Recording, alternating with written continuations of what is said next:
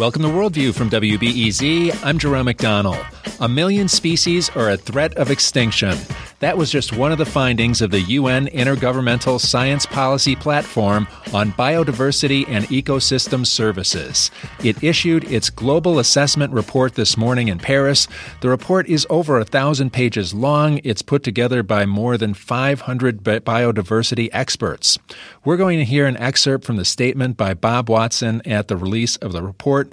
Robert Watson is the panel chair and professor of environmental sciences in Britain who oversaw the report. And this is Bob at the release of the report this morning on mass extinction in Paris. The evidence in this report shows that biodiversity is not only an environmental issue, but it's an economic issue, a development, security, social, ethical and moral issue. Biodiversity has incredible economic value. It's central to development through food, water and energy security. It's a security issue insofar as the loss of natural resources, especially in poor developing countries, can lead to conflict. It's a moral issue. We should not destroy nature. And it's an ethical issue because the loss of biodiversity hurts the poorest of people, further exacerbating an already inequitable world. Unless we act now to reduce the loss of biodiversity, we will undermine human well-being for current and future generations. We need to slow down the loss and degradation of our natural habitats, our forests, our wetlands, our grasslands, our coral reefs.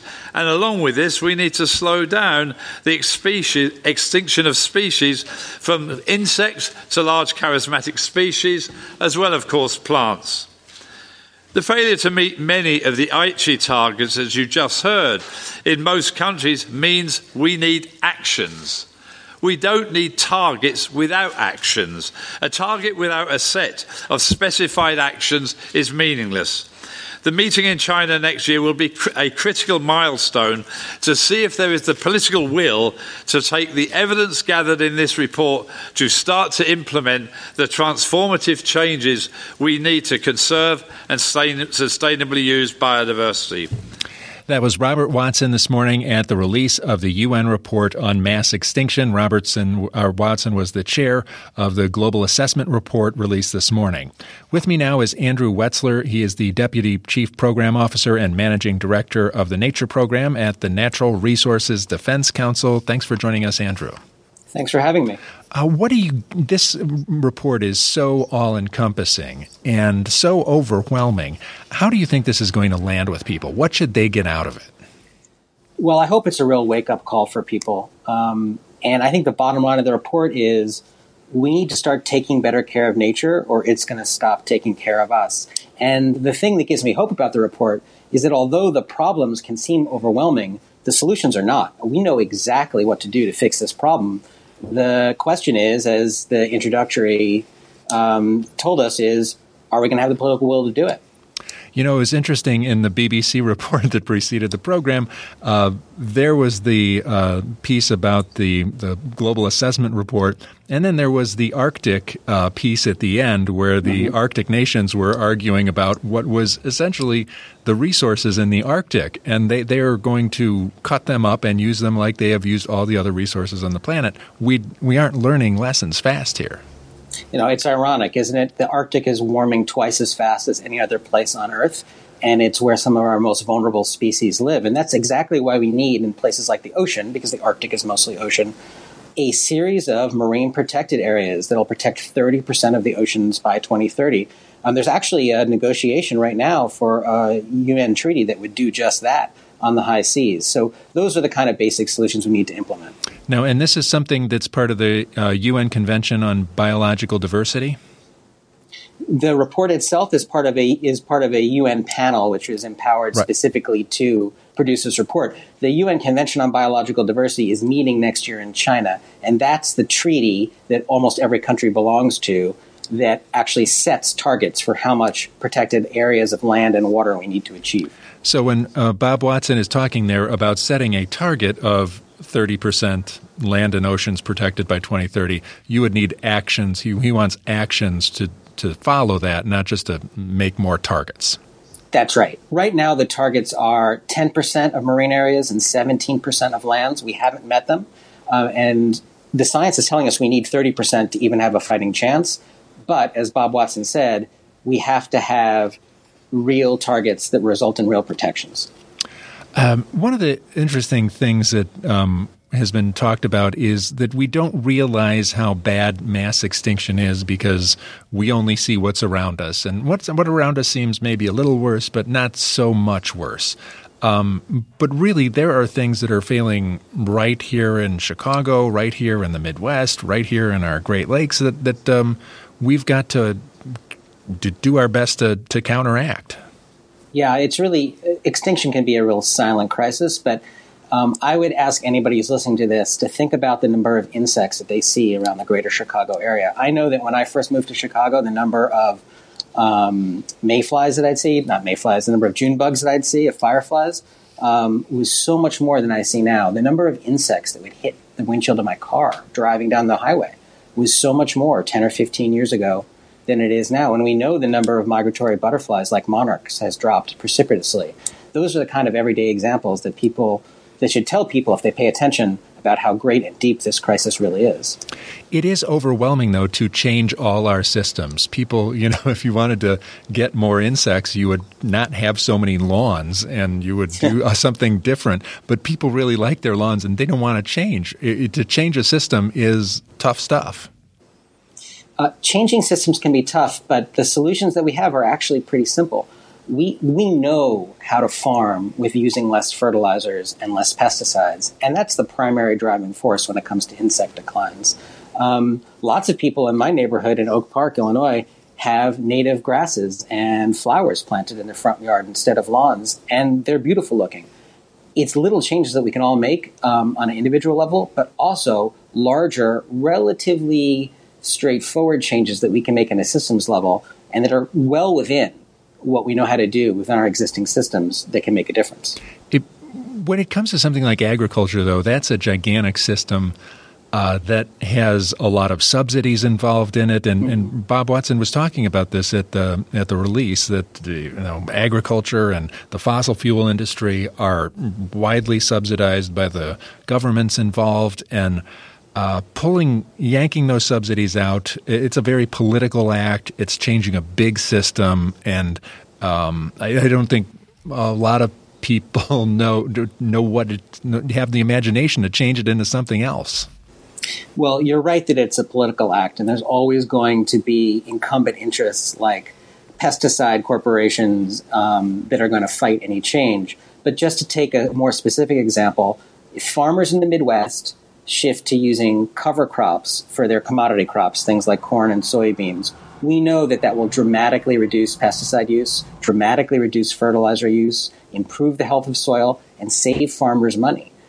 So it's more of a question of just putting in programs to let farmers make that switch and to educate them about it, and fighting back the resistance of the big pesticide companies. All right. I mean, but they liked using the big pesticide things because it's simpler, right? I mean, those things are you just spray and go. Well, and because it's subsidized by the government, and because we have a regulatory system in Washington that doesn't really communicate to the public the real public human health and ecosystem costs of our overuse of pesticides. We've seen some interesting developments with things like Extinction Rebellion, people actually talking about mass extinction as an issue. Are you optimistic about that kind of conversation taking place? I am optimistic about it. I think that we're seeing a real shift in the way people view their obligations to nature, and a real awakening of consciousness about the idea that the wildlife around us that we take for granted, everything from insects to pollinators to birds to small mammals, are going to disappear unless we do something. And we owe them something. We owe it to ourselves, we owe it to our children, but we owe it to them. And so in a lot of ways, this report is grim, but it also is very hopeful because of the kind of attention it's getting. And the prescription was in part to take better care and enrich the protected spaces we have and expand them so we can get out there and take better care of what we've got right off the bat. That's right. The single most important thing that we could do to preserve nature is obviously not to curl up into a ball. It's to protect areas. If we can protect areas in the ocean, if we can protect areas on land, and make sure that they're connected so that animals can go from one area to another as they migrate in response to climate, we can do a tremendous amount to protect nature. And it's nature that protects us by providing us with food, by controlling flooding, by regulating our climate. And I think one of the most shocking statistics that's been bouncing around out of the report is that 93% of fish stocks are overfished, and people are talking about widespread extinction in the oceans in a different way now. You're right, but one of the most hopeful things, the way I look at it, is we know how to fish sustainably. The United States, in fact, through a law called the Magnuson-Stevens Act, has made huge strides in the last 20 years in improving the status of our fish stocks in the United States. Those lessons, we need to defend that law. It's under attack by the Trump administration. But those lessons can be exported to other countries. So, as I said, we know how to fish well. We know how to fish sustainably. The question is, will we do it before it's too late? Andrew Wetzler is Deputy Chief Program Officer and Managing Director of the Nature Program at the Natural Resources Defense Council. Thanks a lot, Andrew, for joining us and talking a bit about the UN Intergovernmental Science Policy Platform on Biodiversity and Ecosystem Services and their big global assessment report issued this morning in Paris, over 1,000 pages long, talking about 1 million species being a threat of extinction. Thanks a lot for joining us, Robert. Thanks for having me.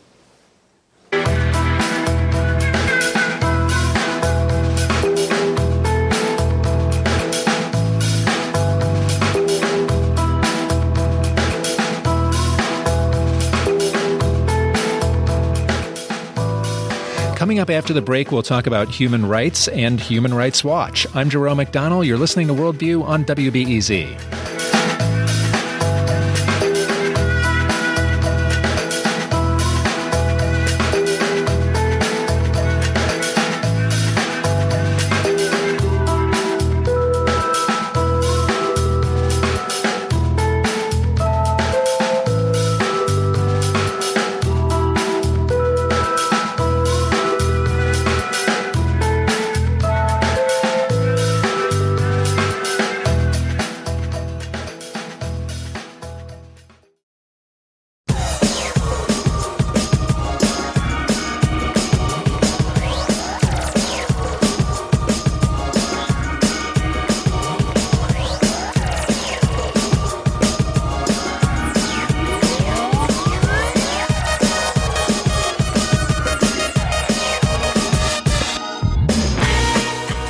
This is Worldview on WBEZ. I'm Jerome McDonnell.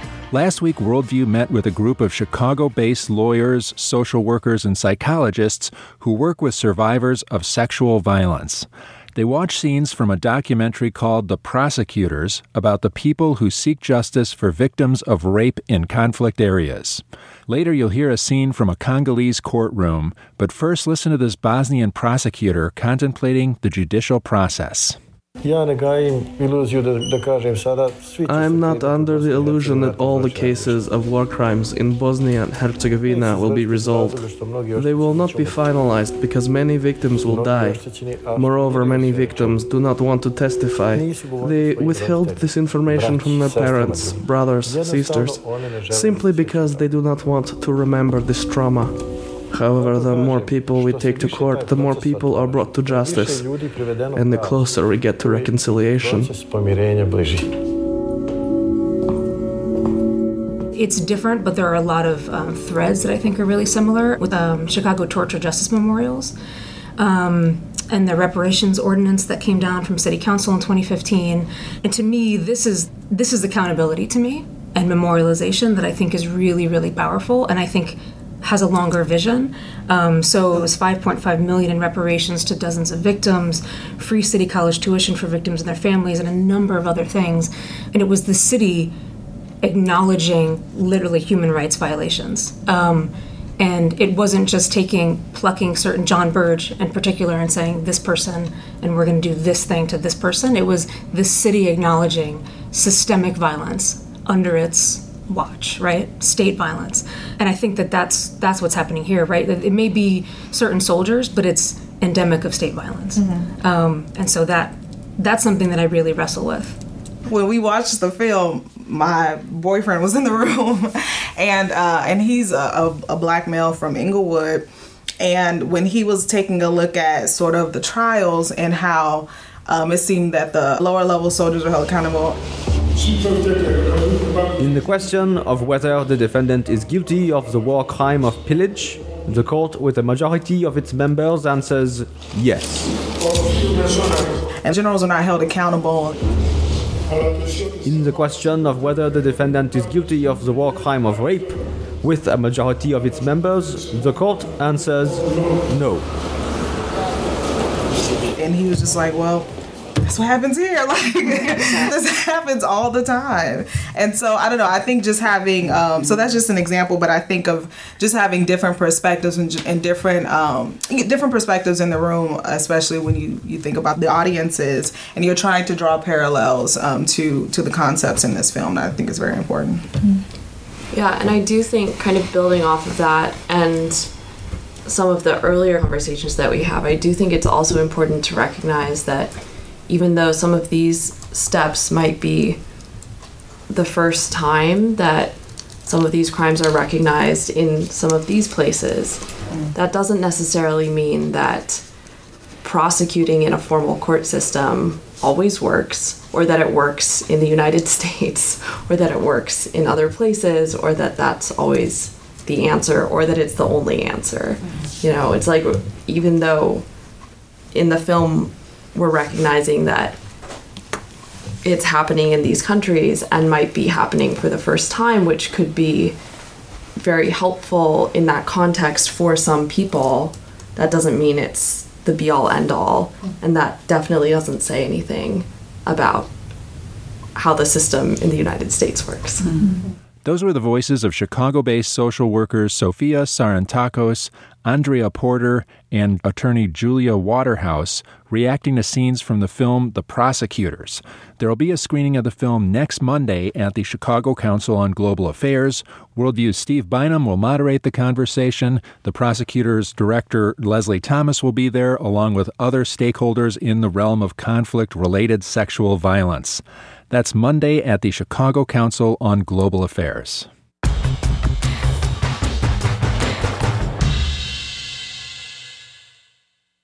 This is Worldview on WBEZ. I'm Jerome McDonnell. Let's talk about children's rights with Jo Becker. She's Advocacy Director of the Children's Rights Division for Human Rights Watch. In 2017, she wrote a book, Campaigning for Children, Strategies for Advancing Children's Rights. Nice to meet you, Jo Becker. Great to be here, Jerome. I wanted to talk, first of all, about ISIS and children and the war in Iraq and Syria. You were there in November and looked into the situation. I don't think most people think of an ISIS fighter as a child. We think of them as a great big terrorizing menace. But there were a bunch that were children, apparently. Yeah. So ISIS recruited thousands of children as part of its campaign to create a caliphate in Iraq and Syria. In some cases, they would recruit children by force. But in other cases, children would join because they were influenced by family members, or they were just looking for a source of income, or they were influenced by their friends. Of course, ISIS has become very adept at recruiting online. They use the internet, Facebook, Twitter, to target children in other countries. So there are thousands of children who actually cross borders to join ISIS. But now that ISIS has been largely defeated, what we're seeing is a campaign of revenge against all ISIS fighters. And particularly in Iraq, the government is not really distinguishing between head commanders who were really in charge of atrocities versus children who played low-level, minimal, or even no role with the group.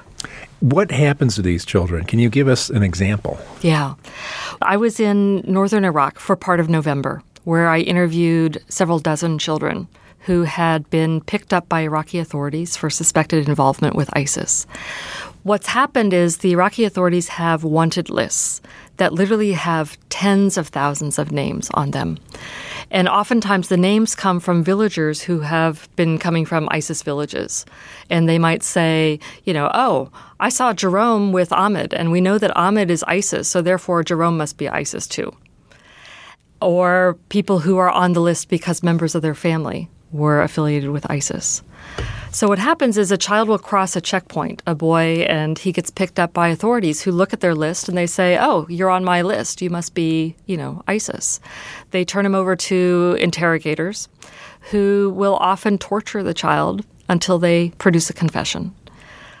Children told us that the interrogators would sometimes say, it doesn't matter if you are ISIS or not. You have to confess. Everyone must confess. I can understand that, the ISIS trials are not necessarily a place where people are getting their full rights. If you think somebody is ISIS, they're running them through, whether they're grown up or children or whoever. And they're prosecuting everyone simply for membership in ISIS. They're not looking at what they did, whether they committed crimes or atrocities, but simply whether they were part of the group or not. Let me give you one example. I interviewed one boy he was a 14-year-old schoolboy when ISIS came to Mosul, where he lived with his family. Shortly after ISIS came to town, his school shut down. He had nothing to do, so he started looking for work. ISIS was offering $50 a month for cooks. He took a job with ISIS as a cook. He said he never wanted to be a fighter. He had no interest. But then when Mosul was retaken, he was picked up and taken to detention and eventually prosecuted as a terrorist for working for a short period as a cook. I can't imagine that people prosecuted for being in ISIS are getting light sentences or slaps on the wrist. Children are getting sentences of up to 15 years for involvement that may only be a few days of training or, as I said, working in a low-level position like a cook or a driver. In other countries, I've done work on child soldiers for many years, and in a traditional conflict, it's accepted that children who are recruited by armed groups are victims and that they've been exploited. And what they really need is rehabilitation and help reintegrating into society. They need help going back to school or getting jobs. But what we're seeing today is anytime a so-called terrorist group is involved, now children are suddenly being, thrown into prison, convicted as terrorists, and it ruins their lives. Well, who is in charge of the rehabilitation efforts? It seemed like several countries in West Africa were doing it with the United Nations at one time. Is there any United Nations in Iraq that would jump in there and kind of run a program? Exactly. UNICEF, for example, runs rehabilitation programs in many conflicts around the world. South Sudan, the Central African Republic, Democratic Republic of Congo. There are NGOs like Save the Children, for example, or War Child, who run programs as well. But they can only run the programs if the government has taken a policy decision that this is what needs to happen for the kids. So at this point, what we really need from Iraq is a change in direction. And rather than prosecuting these kids and throwing them in jail, they need to ask UNICEF to step up and help them create the programs that will help reintegrate these kids. Do we need that from the central government in Iraq, or is part of the issue the Kurdistan government? It's both. So a lot of the children we interviewed were being held by the Kurdish regional authorities. The sentences are lighter there, but they're still experiencing torture. They're still being prosecuted as terrorists. And we ran into a unique problem where, because you have these two different governments, a child can be arrested by the Kurds, serve a sentence, be released, go back home to his family in Baghdad-controlled territory, and be arrested again for the same crime. In fact, we interviewed one boy who had served almost a year in Kurdistan, had been home for only 10 days when he was picked up again and detained. And in total, he spent almost 2 years in prison. Is Iraq receptive to ideas about the UN Convention on the Rights of the Child and these international norms that have happened elsewhere, or is that something that falls on deaf ears? Iraq has ratified the Convention on the Rights of the Child. It's the most widely ratified treaty in history. And it clearly says that children affected by armed conflict need help in their recovery and their reintegration. I think they're so focused on prosecuting anyone linked to ISIS right now that they're not seeing much further in terms of what the impact is going to be on these children. They may think that it's enhancing their national security by locking these kids up, But in fact, what it's more likely to do is just foster additional grievances. And who knows what's going to happen once these kids are released. I'm talking with Jo Becker. She's Advocacy Director of the Children's Rights Division for Human Rights Watch, and we're talking about what's been happening with some of the children who were in ISIS in Iraq and Syria. Well, in other international instances, we also seeing that terrorist organizations and children are getting treated differently than they have in the past. Is this a one-time deal in Iraq and Syria, or is this something that is larger? It's a larger issue. Since 9/11, the vast majority of countries around the world have adopted or amended their counterterrorism laws. And they've often expanded the scope. They've adopted very broad definitions of what terrorism is in ways that often affect kids. And in practice, their approach has changed. And many governments are very punitive when it comes to any activity that's linked with a so-called terrorist group. So we see very similar patterns in Somalia, for example, with children who have gotten involved with al-Shabaab, children who have gotten sentences of 20 years in prison, 25 years, life imprisonment for, some involvement as a teenager with this group. And we're also seeing it in Nigeria around Boko Haram. I'm planning to go there in June to interview children who have been detained for alleged association with Boko Haram. But what we know is that a lot of them are being locked up not because of anything that they did, but simply because of alleged activity by family members, their parents, an uncle, a brother. There's a lot of guilt by association in this area of work. I mean, West Africa has a lot of experience with this. If they wanted to, they could look at their neighbors and say, well, they all had experiences that were similarly horrifying and had child soldiers, and worked it out. Right. So, for example, Sierra Leone had a horrific war. The Revolutionary United Front used some of the most horrific tactics that you can imagine, hacking off people's limbs, hacking off people's ears, their lips, up there with many of the tactics that we see from Boko Haram or ISIS. But RUF was never labeled a terrorist group. And there were thousands of children who were involved in that conflict. But after the conflict was over, those children benefited from rehabilitation and reintegration programs. And so many of them now have gotten back into school, they have jobs, they're able to be part of society again, instead of being forever marginalized. Is there enough space to detain all these child soldiers? I mean, it would seem like if you were the government, there's only so many people you want to detain. Our estimate is that right now in Iraq, about 1,500 children are being detained, and that's across a variety of facilities. So some of them are in juvenile detention centers, which aren't too bad, but some of them are being held in adult prisons that are so overcrowded that there's not even room for everyone to lie down at night to sleep. Some of them are being held in makeshift centers. So it's definitely not a good situation for these kids. It makes you wonder about child detention on the whole. It seems a lot more acceptable than it used to be. Here we are in the United States separating parents and detaining children. Everybody's doing it. It's really interesting that we're seeing some differing trends.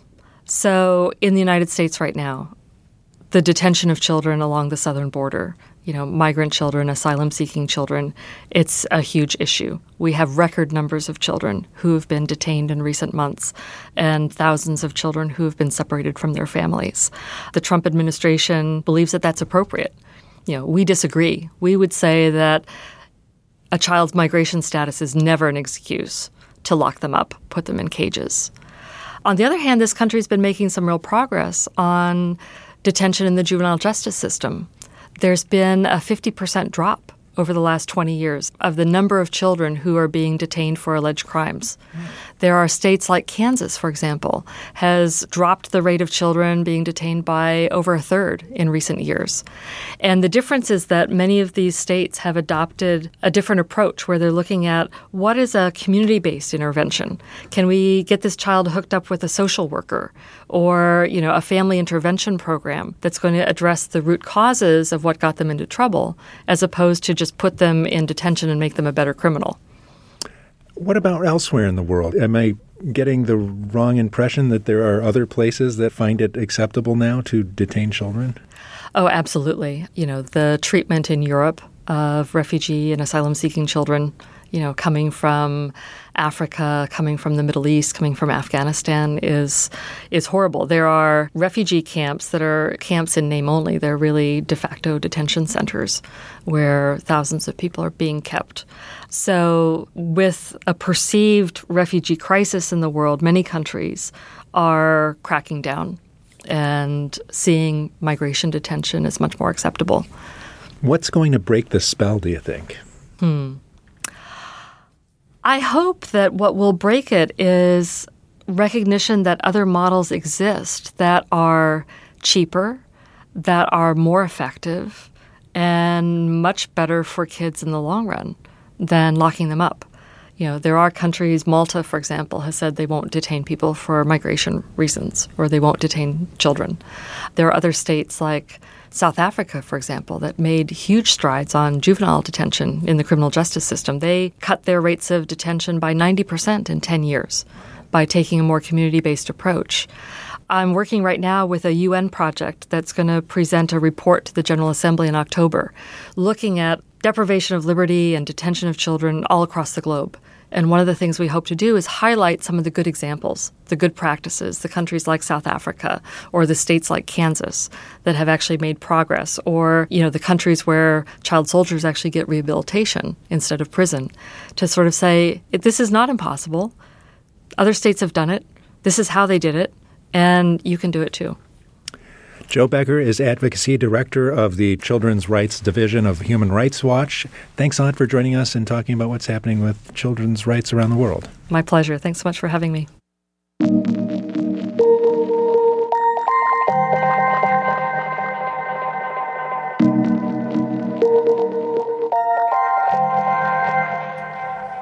Coming up after the break, we'll hear about buckwheat, a cover crop that's good for your health and for the environment. I'm Jerome McDonnell. You're listening to Worldview on WBEZ.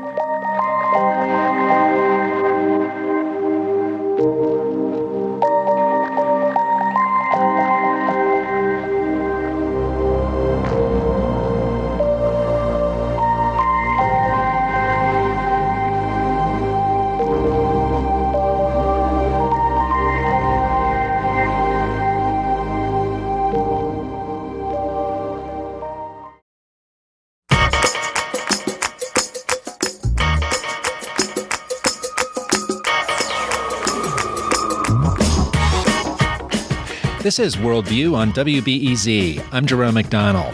Earlier this year, the Worldwide Fund for Nature released a report called the Future 50 Foods Report.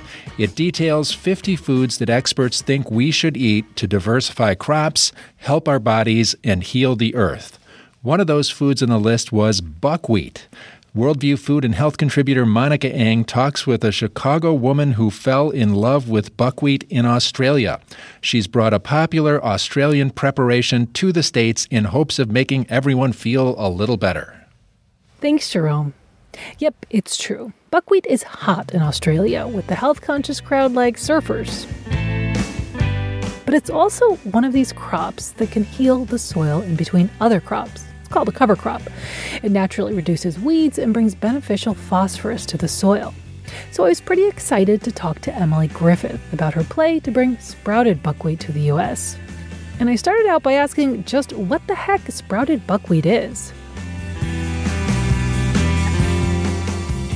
So sprouted buckwheat is actually the seed itself. Oftentimes buckwheat is eaten as a cooked cereal like kasha, kind of like a porridge, or you might see buckwheat in pancakes. But the way we're selling it as sprouted and dehydrated buckwheat seeds, it's just the seed itself with the shell taken off, and then we sprout it to activate all the nutrients in it rather than cooking it, and then dehydrate it so it's in its crunchy form. Buckwheat's actually a fruit seed, so it's a grain-free alternative to all your grains. Okay, and we're going to get into why someone would want to go grain-free. But first, I heard there's an interesting backstory to how you came into the business of being a food entrepreneur. That's not what you always were. I understand there's surfing in your background. Oh, well, trying to be. I mean, I'm from Chicago, so I have a lot of catching up to do with all the Californians and Aussies.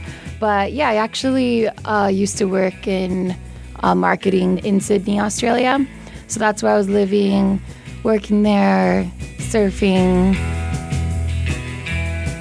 I was just living my best life. And then, so one day I was near the beach, went to this new little smoothie cafe, and they're known for their acai bowls. The best acai is frozen fresh in a concentrated form, and then ideally not sugar added, but some places now will add sugar. But yeah, it's a superfruit frozen and then delivered all over the world. Generally, it's from Brazil. And then it's blended into a bowl and then often topped with granola, coconut flakes, honey, some chia seeds. Like that's a way that people are starting to use all these superfood seeds on top of bowls. So, I was having a beautiful acai bowl on the beach. I realized like this particular bowl, I've had a lot of acai bowls in my day.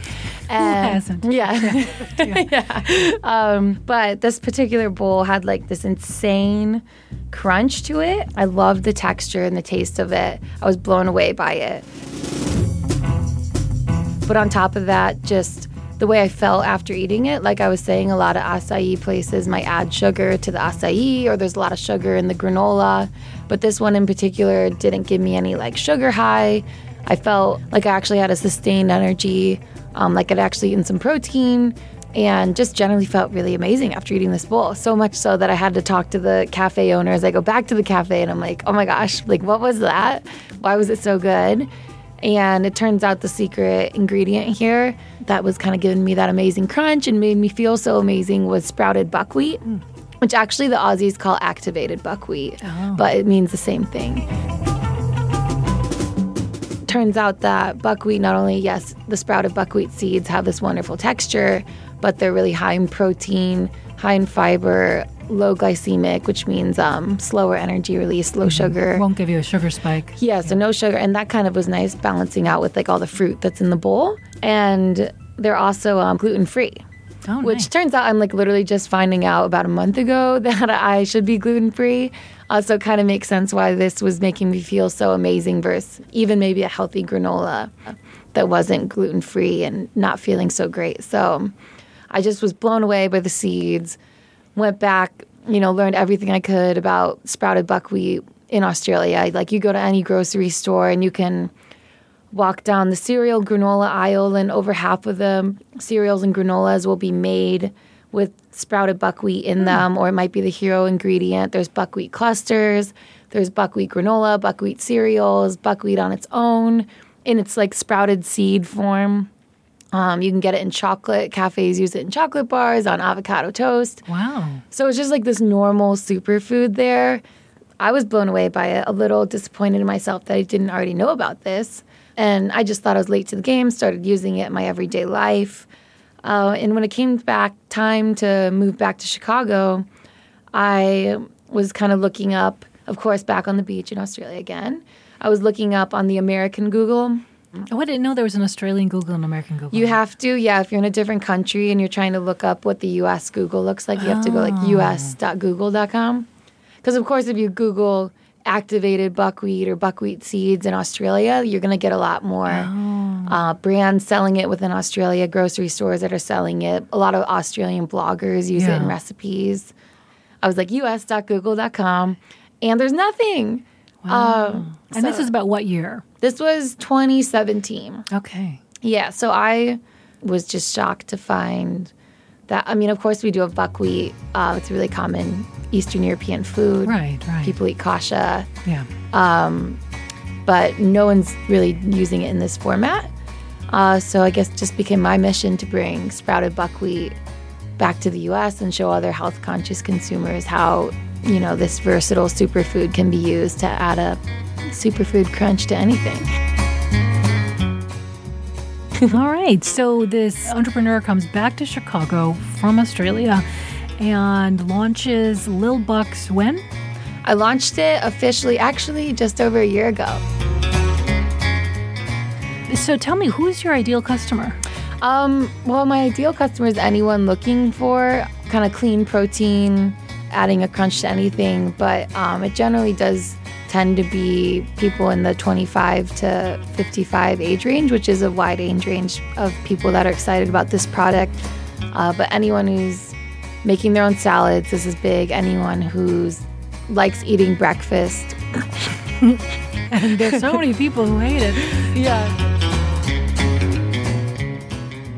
I was specifically thinking that it's gluten-free, and then when I finally Googled it, because I was like, what the heck is sprouted buckwheat? I mean, I'm a food writer. How do I know? I noticed paleos were really into it, too. Yeah, so actually, and especially in Australia, there's a big paleo culture, and just in general, a lot of like clean eating, low sugar types of diets. So sprouted buckwheat's a really popular food in those categories, and buckwheat's a really great thing for paleo eaters. Because they don't eat normal grains. No. Yeah. But you can still eat something like this. Buckwheat's sometimes called a pseudo cereal because it's like a cereal and it has a consistency. You can use it like a cereal. You kind of get that grain-like sensation from eating it, but it is not a grain. It is a fruit seed. Buckwheat is more closely related to rhubarb. Yeah, I was so surprised to hear that. And like rhubarb and strawberries. Wow. Then it is, and it's like a flowered plant. What are the different forms that people will see it in? Well, you'll see it in the original sprouted and dehydrated form, which is just original low buck sprouted buckwheat. And that's really great to use in your both savory and sweet dishes. This is what I was using when I lived in Australia. I just would buy a pound bag of sprouted buckwheat seeds and use it in my oatmeal smoothies, salads, make granola bars with it, and just replace oats or whatever with the buckwheat. And actually, Life Kitchen in Chicago is now using low buck sprouted buckwheat on their salads. Oh, nice. Which is really exciting. I have to say, you sent me some, and I tried them, and the cacao ones, they tasted almost like Cocoa Puffs to me. Yeah, and, that's it. I was handing them out to my friends who sit around me, and I said, try this. And then one said, oh, it's sort of like grape nuts. Another said, this is like Cocoa Puffs. But they have a wonderful crunch to them. And I haven't tried it. I eat salads every day at work, and I hadn't tried them in salads yet. I got to try that. Yeah, it's actually been, the Life Kitchen partnership's been really great because that's kind of putting it in the forefront of, this is a very much, in the breakfast category, but sprouted buckwheat is so versatile and it is really amazing in salads. But then, the other two flavors are more breakfast focused, being cacao, so it's like the healthy Cocoa Puffs / softer grape nuts kind of thing. Right. And that also is cacao, maca root powder, and cinnamon. You get a nice little cinnamon in there. I grew up having like cinnamon toast crunch. Right. Yeah, like cinnamon toast, just in general. So I really like having that for breakfast. And then the other flavor is matcha, which sometimes now I'm saying matcha vanilla because it does have a nice amount of vanilla in it to balance out the earthiness of the matcha. Yeah, I like that one too. Yeah, and that one's really wonderful on vanilla flavored things. It goes really well with. But even actually, people put that on salads as well. Like if you're making, especially now that summer's coming up, you do a fruit salad with like strawberries in it and the matcha buckwheat because you're getting like a super subtle sweetness from them, and it's really nice. Now, did you say that you're starting to do buckwheat granola? Yeah, actually, and I brought some for you. Oh, well, let's do some on mic chewing. Yeah. Oh, yay. This is Cluster Bucks. Okay. I see what you're doing there. Yeah, a little edgy. Yeah. But chocolate adaptogenic buckwheat clusters. Okay, adaptogenic meaning like adaptogens? Yeah, adaptogens. So the adaptogen that I'm using in this particular, the first flavor to launch, I literally just launched this yesterday on May 1st. So the first flavor I'm doing is chocolate reishi. So using the reishi mushroom powder, which is... it is called the fungus of immortality. It's supposed to be a really big immune booster. Exactly. And originally it was used a lot, especially for cancer patients, because it is really good for white blood cells. But then more and more studies are showing that it goes beyond just healing those who are sick, but boosting those who... it's just like a general maintenance and wellness. So and I'm making sure that every serving... of like, it's not just like, I sprinkled a little bit of adaptogens in this granola. Like every serving, you'll get 1,000 milligrams of red reishi powder, which is a serving of, or the recommended serving, a gram of reishi. Well, here's what it sounds like when you chew it. If you don't like on mic chewing, you might want to turn down the volume now.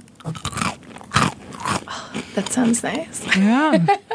And they taste like, like not too sweet brownies. Thanks. Yeah. And I'm really cognizant about keeping the sugar low. Selfishly, I made a product that I want. I actually went back to Australia in February and was like, okay, we have the buckwheat seeds out, but like I said, there's so many uses for this.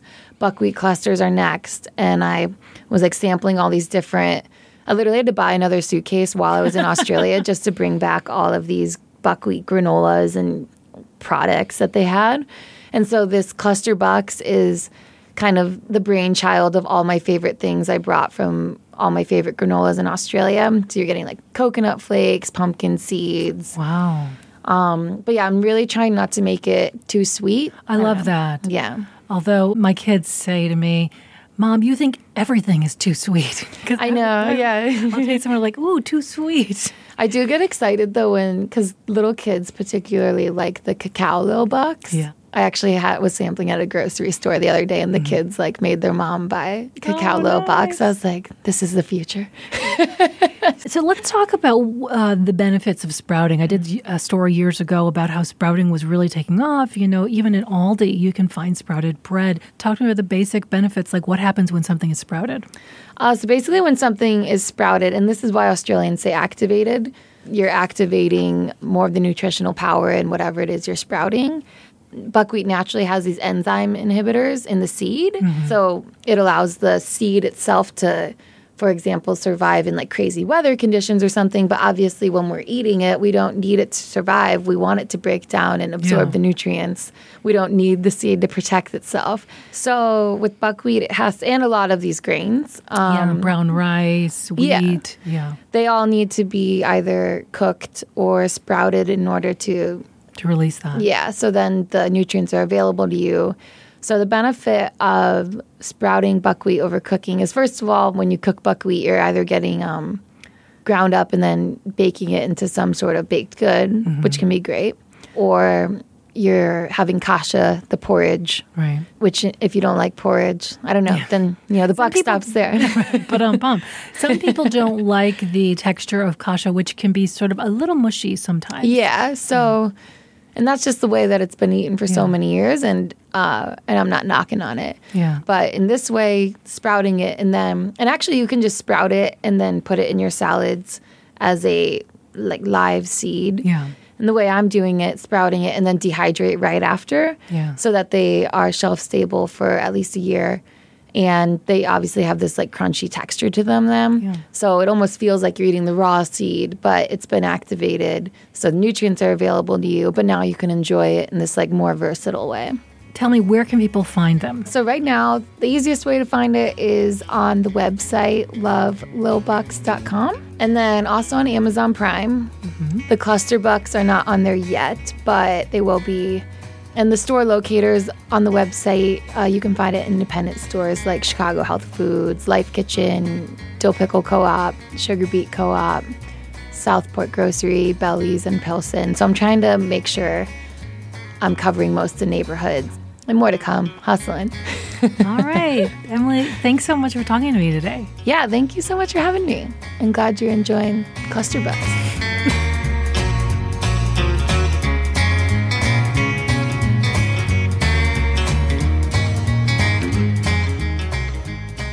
That was Worldview food and health contributor Monica Eng talking about sprouted buckwheat, activated buckwheat. What do you call it? We're learning a lot about it there from Emily Griffith, founder of Little Buck Sprouted Buckwheat. Tomorrow on Worldview, we will check in on the elections in India. They are ongoing. The results are May 23rd, but we are going to check in and talk about citizenship challenges and Hindu nationalism in India and the elections. Hope you can join us tomorrow for Worldview. Don't forget, you're an important part of the show, our audience, our community. Join the community on Facebook. Find the group Worldview, WBEZ Worldview Community, and meet your fellow listeners, discuss important topics, share stories. WBEZ Worldview Community. Check it out on Facebook. Worldview is produced by Steve Bynum and Julian Haida. Thanks to Jenny Friedland and Ashish Valentine for production assistance. Thank you to Mike Gilmore for engineering. I'm Jerome McDonnell, and you've been listening to Worldview on WBEZ.